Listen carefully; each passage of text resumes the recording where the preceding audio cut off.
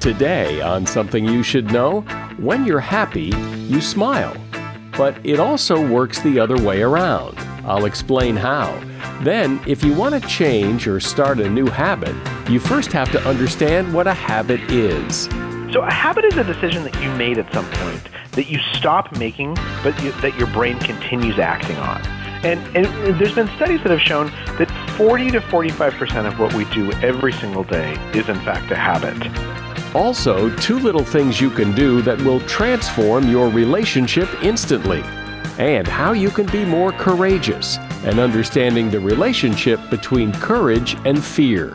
And in fact, if the presence of fear isn't there, then whatever the bold move that you're attempting to take really isn't courage. You have to have the presence of fear to experience courage.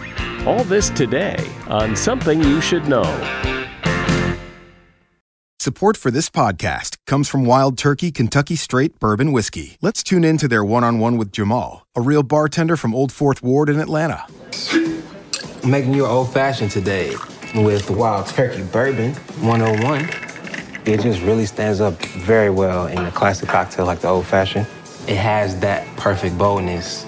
Wild Turkey. Wild Turkey Distilling Company, Lawrenceburg, Kentucky. Copyright 2020, Campari American, New York, New York. Never compromise, drink responsibly. Something you should know. Fascinating intel, the world's top experts, and practical advice you can use in your life. Today, Something You Should Know with Mike Carruthers. Hi, and welcome. You know, I get a lot of emails, great emails from all over the world, and I got one the other day that was kind of fun. It was someone who said, you know, I love your podcast. I listen to it all the time. But what's going to happen when you run out of things people should know? And fortunately, though, I've checked, and we've got a long, long way to go. We start today with biofeedback. You've heard that term before. It's the idea that your brain is always sensing what's happening in your body, and it reviews that information to decide how it should feel about the world around you. You feel happy, your brain detects that, and then you smile. But it works both ways. If you smile, your brain detects that, and it makes you happier. This is according to Alex Korb, who is a researcher in neuroscience and author of the book called The Upward Spiral. So, if you want to boost your mood using biofeedback, here are some things you can do. Listen to music from your happiest time. If you were happiest in college, play music that you loved back then, and it will transport you to that happy place and make you feel happier. Smile and wear sunglasses. When you smile, you feel happier. In fact, research shows that smiling gives the brain as much pleasure as 2,000 bars of chocolate or $25,000. However, if you're in the sun and squinting, your brain thinks you're worried, and that lowers your mood. So when you wear sunglasses, you prevent the squinting, and you feel happier. When you're feeling stressed out or challenged, think about your long-term goals. It gives your brain a sense of control and releases dopamine, which will make you feel better and more motivated. And make sleep a priority. This is important because depressed people don't sleep well, and people who don't sleep well get depressed, and it becomes a cycle that you don't want to fall into. And that is something you should know. We all have the ability to create a habit, and we can use that ability for good or evil. We can create a good habit or we can create a bad habit. But why are bad habits so easy to create while good ones seem to take more effort? And what's the best way to break a bad habit? Charles Duhigg is an authority on this. His book, The Power of Habit, has become a hugely popular book on every bestseller list you can imagine. Welcome, Charles. Thanks for having me on. So what is a habit? How do you define it? So a habit is a decision that you made at some point that you stop making, but that your brain continues acting on. And there's been studies that have shown that 40 to 45% of what we do every single day is in fact a habit.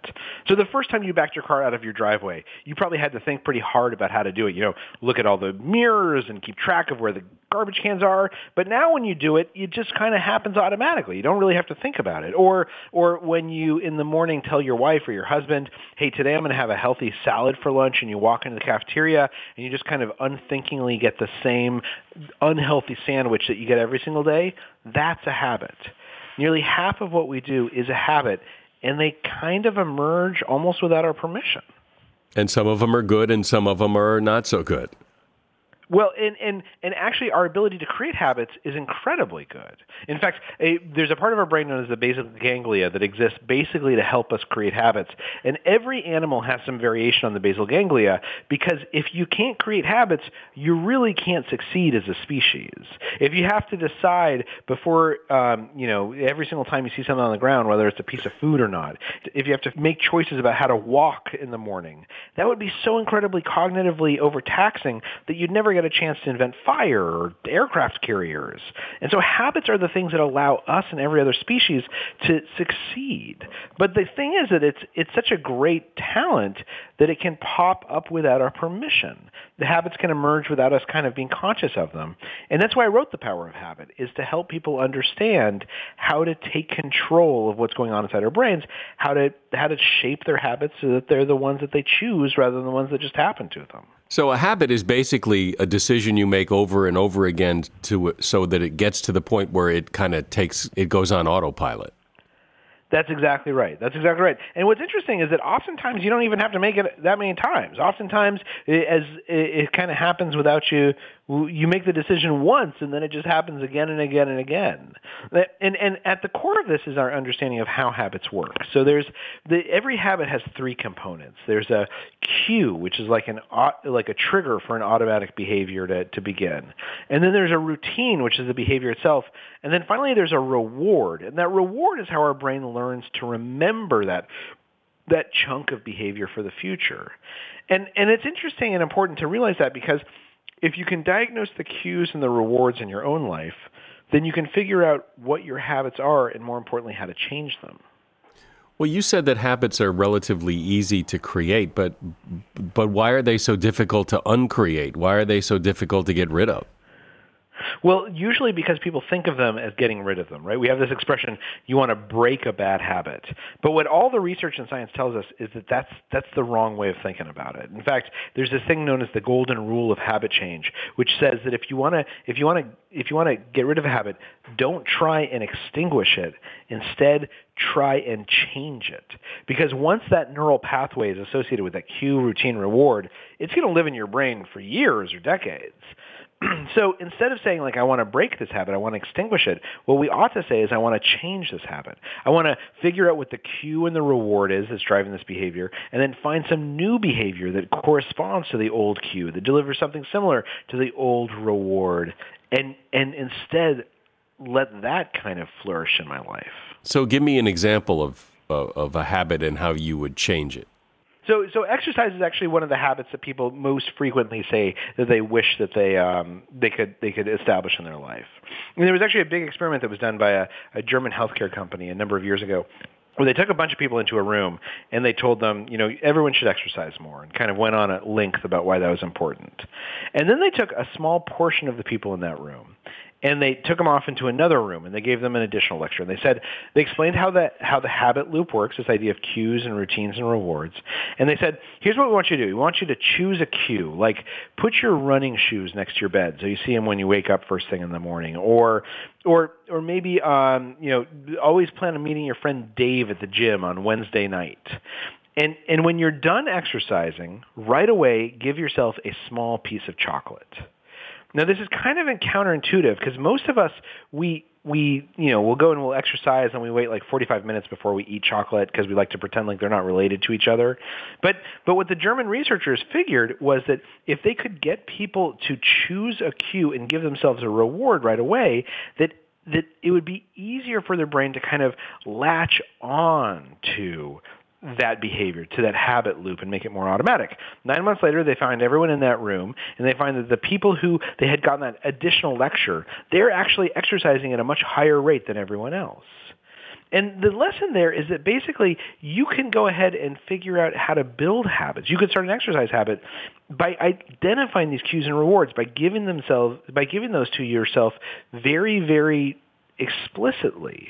Because in doing so, that's how you end up building a habit. Our topic is habits, and I'm speaking with one of the true authorities on the subject, Charles Duhigg, who is author of the book, The Power of Habit. If you're a man, young or old, I imagine there have been times when you haven't been able to perform in bed. And of course, the problem with that is that you then lose your confidence about your ability to perform in the future. And that concern and lack of confidence, well, that's no good. If you want to be confident every time, get yourself over to BlueChew.com. They have the only chewable that will enhance your performance. These chewables contain sildenafil and tadalafil, which are the same active ingredients in Viagra and Cialis, so you know they work. And this is really great. It only takes a few minutes to connect with a BlueChew.com affiliated physician. And if you qualify, you get prescribed online quickly.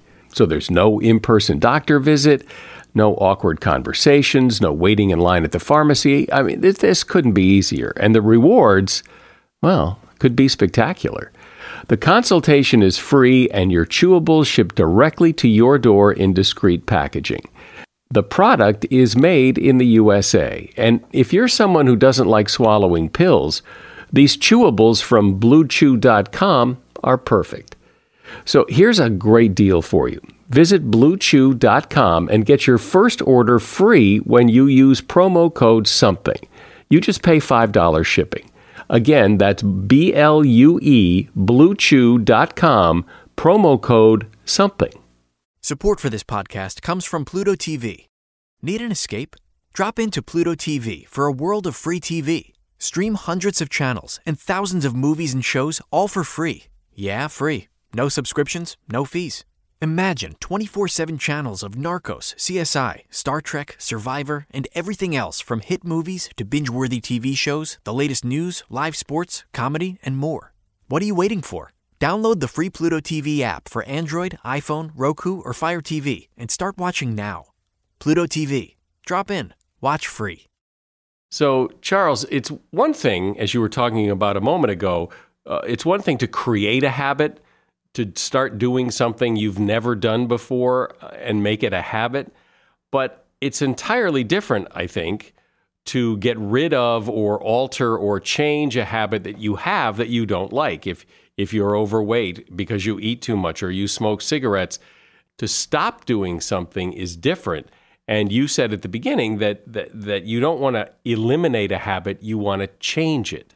Well, in that case, if you want to change a habit, you have to figure out what are the cues and the rewards that already exist, and how do I take advantage of those to come up with something new. So, for instance, I had this habit when I started writing this book that I would get up every afternoon and go eat a cookie in the cafeteria, right? And I actually put a little note on my computer monitor that said "No more cookies." And somehow every afternoon I'd manage to ignore that note and go up to the cafeteria and get a cookie. And so when I was talking to these researchers, I would ask them, how do I change this habit? How do I break this habit? And they would say, well, the key isn't to break the habit. The key is to change the habit. And they said, what's the cue? And all cues fall into usually one of 5 categories. It's usually a particular time of day, or it's a certain location, or it's a particular emotion, the presence of certain other people, or a preceding behavior that's become kind of ritualized. And so every day what I started doing is when I felt the urge to go get a cookie, I would write down those 5 things. Where am I? What time of day is it? Who's around me? And I figured out pretty quickly, it was always between 3:15 and 3:45 that this urge hit to go eat a cookie. So it's clearly a time of day. That's the cue. Then I had to figure out what the reward is. And when I talked to the researchers and they said, well, what's the reward for the cookie? I would say, well, the cookies, right? Because they're pretty tasty. And they would say, no. Rewards are much more complicated than that. A cookie is like a little bundle of 12 or 15 rewards all in one tasty little package. you got to figure out, like, for instance, is it that you're hungry? In which case the reward is satisfying that hunger, in which case having an apple should work just as well as a cookie. Or is it that you need something the reward is relief from boredom, that you need something to kind of break up the day, in which case just getting up and taking like a walk around the block should do the trick. Or is it that the cookie, the sugar in the cookie is providing you with a burst of energy, in which case getting a coffee should be just as effective. And so for about a week, I experimented, right? Like one day I'd take a walk around the block, one day I'd go get a cup of coffee. And what I figured out pretty quickly was that the reason why I was getting that cookie is because whenever I went up to the cafeteria to get the cookie, I would see some friends, and I'd usually sit down and like chat with them for 15 or 20 minutes.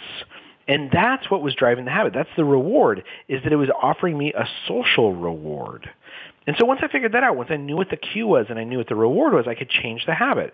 So now every day at about 3:30, I stand up from my desk and I look around for someone to go gossip with, and I walk over to their desk and we gossip for 15 or 20 minutes, and then I go back to my desk and the cookie urge is totally gone. But the only reason I was able to do that was because I actually tried to figure out what was the cue and the reward that was driving this. Can I find a new behavior that corresponds to the old cue and the old reward? So, Charles, how long do you have to do the new behavior, the new thing? How many times do you have to do it before it becomes automatic and kind of takes over? Well, it differs from person to person and behavior to behavior. So, like, if you want to start an exercise habit, it might take a little while. If you want to start a habit involving, like, eating chocolate ice cream, probably would happen pretty quickly. But the point is that once you figure it out, it's going to get easier and easier each time, right? And you might not notice at first, like, that it's getting easier. It might sort of feel like you got to push yourself to get out in the morning and put on those running shoes that are next to your bed and go for a run and give yourself a piece of chocolate. But at some point, your brain is going to kind of take over, and you're just going to be out running and realize, oh, that wasn't hard at all. And that's kind of how habits work. They just kind of emerge on their own.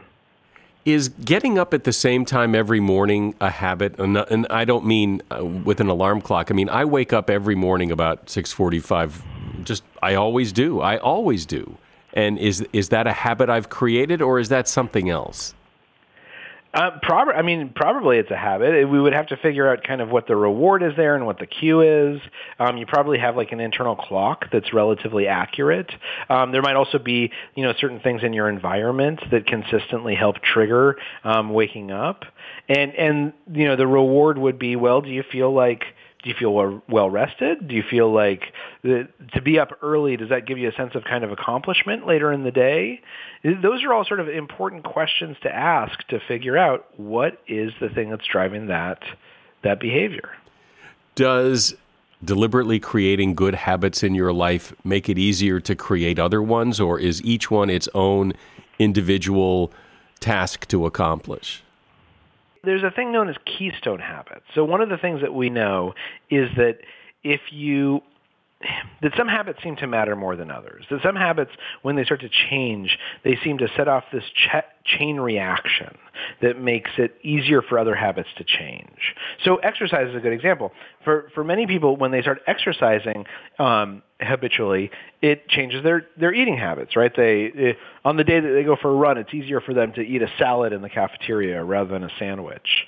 But what's interesting is that these two researchers named Oaten and Chang in Australia, who looked at other changes that happen when we start exercising habitually. And they found that people who start exercising habitually, they tend to procrastinate less at their job. They do their dishes earlier in the day. They use their credit cards less frequently. And that's because for many people, exercise is this keystone habit that sets off this chain reaction that makes other habits more pliable or more flexible. And so identifying and focusing on those, that sort of has these outsized dividends. Yeah, I've heard things like when people get rid of the junk in their house, and shed all their junk, they also tend to lose weight. Is that kind of what you're talking about? Yeah, I think that could definitely be part of it. It's that once we start this chain reaction going, that it tends to change our self-perception somehow. There's an interesting thing that known as revealed preferences, that we tend to figure out who we are and how we ought to behave by looking at what we've done in the past, right? Not only what we believe about ourselves, but actually looking for evidence. Like, am I the type of person who goes for a run in the morning? And the more that we do something positive, the more it almost subconsciously convinces us that we're the kind of person to continue doing positive things. That's why once you get on like a healthy habit kick, it's so much easier to improve other parts of your life as well. But isn't it tougher if you decide, okay, I'm going to exercise more and I'm going to eat healthy and I'm going to quit smoking? When you take all of that on, doesn't that become much too hard of a burden to handle? Well, yeah. So one of the things that all the research tells us is that you should focus on one thing at a time, right? That what the right thing to do is to say, not I'm going to do all three of those, but to choose one of them, and to choose the one that you think is going to influence your self-image to yourself. So of the things you just mentioned, if you say like, look, I'm going to start exercising. Now, for people like me who, there was a number of years I didn't play any sports in high school.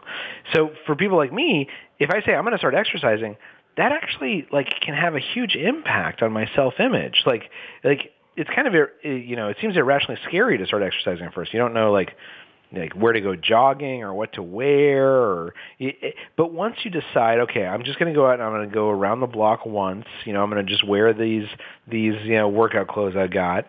Once you start doing that, you start thinking of yourself as the type of person who exercises, and that actually makes it easier and easier and easier to continue doing so. Well, I remember hearing something about, it takes, 30 repetitions to create a habit or something like that. Is that kind of a random number that it sounds like that? There's no science behind it. It's usually 21 days or something like that. Unfortunately, if you want to create a habit that involves like eating chocolate ice cream, you can probably do that pretty quickly. If you want to create a habit that involves exercise, it might take a little bit longer. But as long as you have these very stable cues, routines, and rewards, the more and more you do something, the easier and easier it's going to get. So what is the difference between a habit and an addiction? Are they basically two sides of the same coin? So the American Academy of Addiction Professionals, they actually consider addiction to be a habit dysfunction, right? There's some kinds of addictions that have a neurochemical or a biochemical aspect. Take smoking, for instance. So nicotine's addictive, but about 100 hours after your last cigarette, once the nicotine is out of your blood system, you're not actually addicted to nicotine anymore. But we know everyone knows someone who craves a cigarette a year or 2 years or a decade after they quit. If you crave a cigarette a decade after you give them up, that's not because it's a physical addiction. That's because it's a habit dysfunction, right? You still have that cigarette habit. But habits and addictions, they live in the same part of our brain. And so as a result, it can feel very, very similar. It does seem that in some ways our habits can control parts of our lives. So it's good to know that we have some control over them and that, in fact, we can change them. Charles Duhigg has been my guest. He's the author of the book, The Power of Habit, a big, big bestseller. And there's a link to his book on Amazon in the show notes. Do you own or rent your home? Sure you do. And I bet it can be hard work. You know what's easy? Bundling policies with Geico. Geico makes it easy to bundle your homeowner's or renter's insurance along with your auto policy. It's a good thing, too, because you already have so much to do around your home. Go to geico.com to get a quote and see how much you could save. It's Geico Easy. Visit geico.com today. That's geico.com. Everybody loves game shows. Everybody has a podcast. I've got both. Hey everybody, I'm Kyle Brandt, and my new show, 10 Questions, is a game show talk show. Athletes, movie stars, everybody will come on, not just to talk, they come on this show to compete. 10 questions that, whether they know it or not, are somehow inspired by a moment in their life or their career. 10 questions, 10 points, so much fun. Head over to Spotify and please follow 10 Questions with Kyle Brandt. Have you ever done anything really courageous? Or have you ever wished you had more courage, took more risks, wondered how your life might be different if you were more courageous? Well, Bill Treasurer is somebody who knows a lot about courage. Bill is a speaker, consultant, and author of several books, including the book Courage Goes to Work: How to Build Backbones, Boost Performance, and Get Results. Hi, Bill. Welcome. Mike, it's so great to talk to you again. So how do you define courage? I think when we think of courageous people, we think of, war heroes, but courage is much more than that. You're right. War heroes have courage, and astronauts have courage, and firefighters have courage. But so does a kid who steals a car at 17 years old and goes for a joyride. So courage can be applied or misapplied. It can be adaptive or maladaptive. It can be benevolent or malevolent. So courage is acting on what is right, despite being afraid or uncomfortable when facing situations of pain, intimidation, or even opportunity. The trick is that it acts despite being afraid. So normally when we have some fearful situation that we're facing, and sometimes appropriately so, we run away from it. Or we'll experience fight, flight, or freeze, where we choke in our performance. But the hallmark of courage is that we intentionally and purposefully engage with the thing that we're afraid of. All the better if you can bring some morality to it by acting on what is right instead of what is wrong. Well, I think that a lot of people look at courageous people as having no fear, that they can do things that I can't because fear stops me and it doesn't stop them. It's interesting. There's a bumper sticker, right? You'll see it on people's trucks, and it'll say, "No fear, no fear." Like somehow that's a good thing. I always, when I see that bumper sticker, I go, yeah, no brains. Fear is a necessary thing. And the truth about courage, and this is kind of interesting, man, when you are in a courageous moment, you're not void of fear. You are full of fear. But you're acting despite the fact that you are afraid. So courage is not fearlessness. Courage is fearfulness, but doing the thing that you're afraid of despite being afraid. The fear you feel when you're thinking of doing something courageous, might it not be serving a real purpose that maybe, although this seems courageous, might also not just be physically dangerous, but might be a really stupid thing to do, but in the moment you think it's courageous? From your earliest impulses as a kid, you learn self-preservation. I mean, it is wired into your DNA. You need that. And it's like, it comes from the deepest part of our human psyche that goes probably all the way back to, humans crawling out of the mud. We have been hardwired with this idea of self-preservation. And fear serves that purpose. So that when you see the snake, you run from the snake so you don't get bitten by the snake. So you get to stay alive. So you need the fear button. The challenge is that when fear dictates all of your behavior or paralyzes you or keeps you from, sort of perceptional fear that becomes irrational and it immobilizes you, now that fear is actually stunting your growth and can inhibit your own development.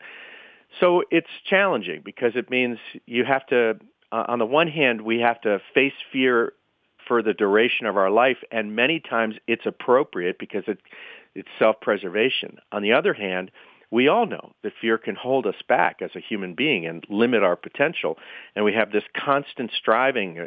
In fact, you could say that there's a very strong, and I would argue maybe a healthy relationship between fear and courage.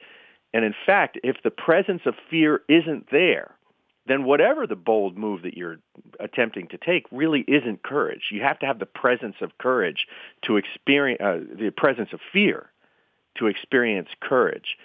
So it may not be clear-cut, but I do believe that the human experience requires, as a human being, you have to apply your courage in fearful situations if you want to get through the human experience in a successful way and to grow and develop as a human being. It seems that confidence plays a big part in this, that the more confident you are, the more courageous you can be. A firefighter running into a burning building, well, he's been trained as to what to do when he gets in there. If I were to run into a burning building, I wouldn't know what to do. So it's a lot more fearful for me to run into a burning building than someone who's been trained to do it. So it does seem confidence is a real important element here.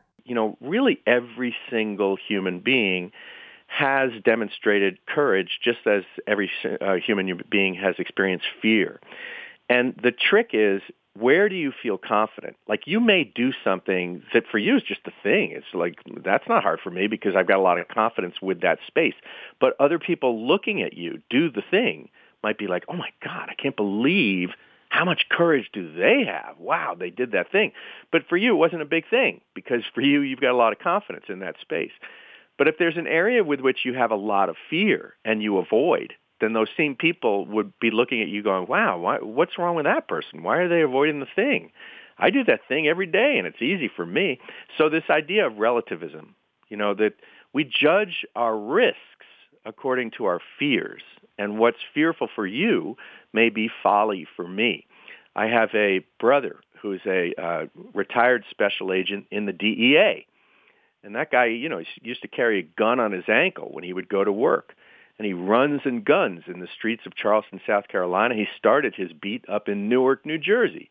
The guy's a macho guy. The guy has a lot of courage in that area of his life. But he has a hard time telling me and our two sisters he loves us because that's where he feels gushy. So we tend to avoid risks in areas where we feel vulnerable, and we tend to pursue risks in areas where we feel confident. And every single human being has both of those dimensions. So it might seem that you're better off sticking with what you're good at, but if you do that, then how do you grow in other areas? Well, what I would say is a lot of times when we're facing a fear, our first thought is, how do I reduce this fear? Which is really sort of the wrong approach, because the fear is, what you want to do is be strong enough to withstand that fear. There's a great psychologist, Dr. Michael Apter. He calls this the protective frame. He says you can think of it like, imagine that you went to a zoo and you paid to see the great Siberian tiger, and you go there, and there's the tiger, but there's no cage. You'd run like hell, and you should. But what if you went to that same zoo and saw a cage, and there was no tiger? You'd want your money back. So what Dr. Apter says is you need both. You need the tiger, which is the metaphor for your fear, and you want to make sure that it's a big tiger. You paid to see that tiger. But you need a strong cage, what he calls a protective frame, meaning a strong psychological constitution. And instead of trying to reduce the size of the tiger, what you should do when you are afraid is start doing the things that build your confidence in the face of the tiger. So, for example, if you wanted to, you found out you were going to have to give a presentation to your boss's boss, and you had all sorts of fear about doing this. Instead of thinking, how am I going to stop being afraid? I wish I wasn't so afraid. What do I do about this fear? That's like fear of fear. That's paranoia. He says what you ought to do is, talk to people who have given presentations before. Practice with your stuffed animals first. Maybe go and speak to a church group where there's a little less consequence for failure. Like, do the legwork. Practice. Do the legwork and preparation. And it's not that you will reduce the fear so much. You will increase your confidence. And that's what you should do when you're facing a fear, is work on taking the actions that will increase your confidence. And your fear will become less relevant. But there are some things people want to do where you can't really practice, like you want to confront somebody at work, or, you want to do something much quicker than, let me spend the next month practicing. Yeah, I guess I would say that in that instance, it will help to have had a regimen of doing smaller, more courageous things over time, because you'll come to trust your instinct. You'll come to know, I've crossed these thresholds before in other ways and in other situations. And so now, yes, I've got this schoolyard bully in front of me, or I've got this work bully in front of me. But I've confronted other bullying situations in the past, or even if I haven't, I've confronted fearful situations in the past, and look, I'm still alive. So you have to start to rely on your accumulated history.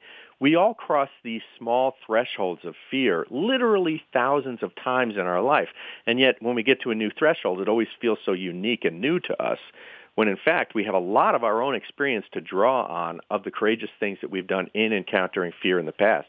So at some point you've got to sort of like rely and trust your instincts. When you say that people who are courageous have fear, do they have fear and then they do it anyway? But often when we're fearful, when we're acting out of fear, we get that kind of I don't know what it is. It's that stress response where we get that tunnel vision. We don't we're not operating on all cylinders. We're kind of in the fight or flight mode. Do people who are courageous, are they able to overcome that, or do they have to deal with the same limitations as the rest of us? That's a good question.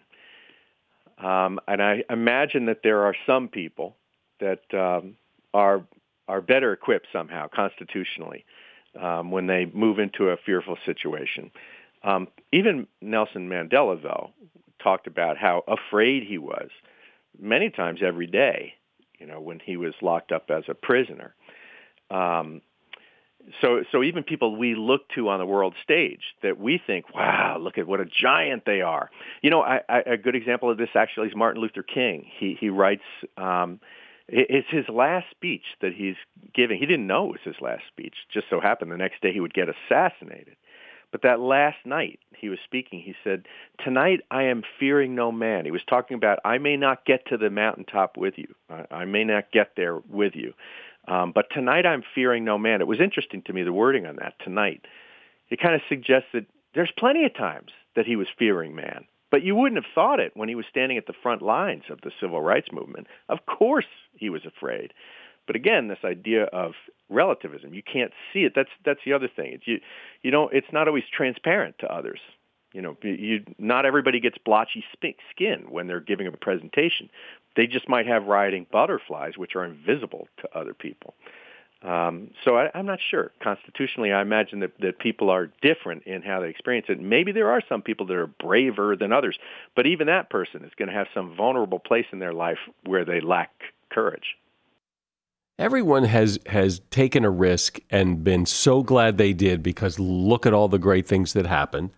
And I think everyone has taken a risk and then later thought, what the hell was I thinking? Why did I do that? And I'm wondering, is there any kind of test you can give for a potential risk for deciding whether to be courageous or not that will help improve your odds? I think a lot of times what we do is we simply look at it the old-fashioned way and say, hey, what am I going to gain if I do this thing, and what am I going to lose if I don't, if I wipe out doing this thing? And so we pro and con it. But I think it takes more dimension than that. So I suggest people work through 5 different criteria. And the first one is passion. Is this giving me, does it give me energy to think about taking this risk, or does it deplete my energy? The second one is purpose. Is it connected to some broader purpose? Or am I taking this because it actually can, move me forward in some way towards my life goals and what I want? The third P is principles. By taking this risk, does it embody a set of values that I have at the core and deepest levels? Am I upholding a principle to take this risk? The fourth one is prerogative. Is it my own prerogative to take this risk, or am I being forced to do it because other people are telling me I have to do it? And then finally, the fifth P is profit. What will I stand to get? But it shouldn't be the first thing that you should ask. It shouldn't just be the spoils that you think you're going to get by taking this risk. I think that should be the last the piece that you evaluate. You should do the others, the passion, purpose, principles, prerogative, before you get to profit. And then you will have dimensionalized your calculation and taken the risk in a much more thoughtful way. So I think it will increase your probability of the likelihood of a successful outcome, though it won't guarantee you'll be successful. I think deep down inside, most of us wish we could be more courageous, and now we know how to do that. Bill Treasurer has been my guest. He is a speaker, consultant, and author of several books, including Courage Goes to Work. And there is a link to his book in the show notes for this episode. As I'm sure you're aware, you don't have to look very hard to find relationship advice. And we've had some of the best relationship experts in the world on this program. But according to psychologist John Gottman, who is regarded as one of the leading authorities on relationships, a good relationship all comes down to 2 things: kindness and generosity. That's it. Those couples who express kindness and generosity to each other and do it often have better relationships. Those who don't. Here's something else Gottman discovered. While we've all heard that partners should be there for each other when the going gets rough, It turns out that being there for each other when things go right is actually more important for relationship quality. How someone responds to a partner's good news can have dramatic consequences for the relationship. On the other hand, contempt is the number one factor that tears couples apart. People who are focused on criticizing their partner miss 50% of the positive things their partners are doing, and they see negativity where there isn't any. Being mean is the death knell of relationships, and that is something you should know. And that's the podcast today. I'm Mike Carruthers. Thanks for listening to Something You Should Know.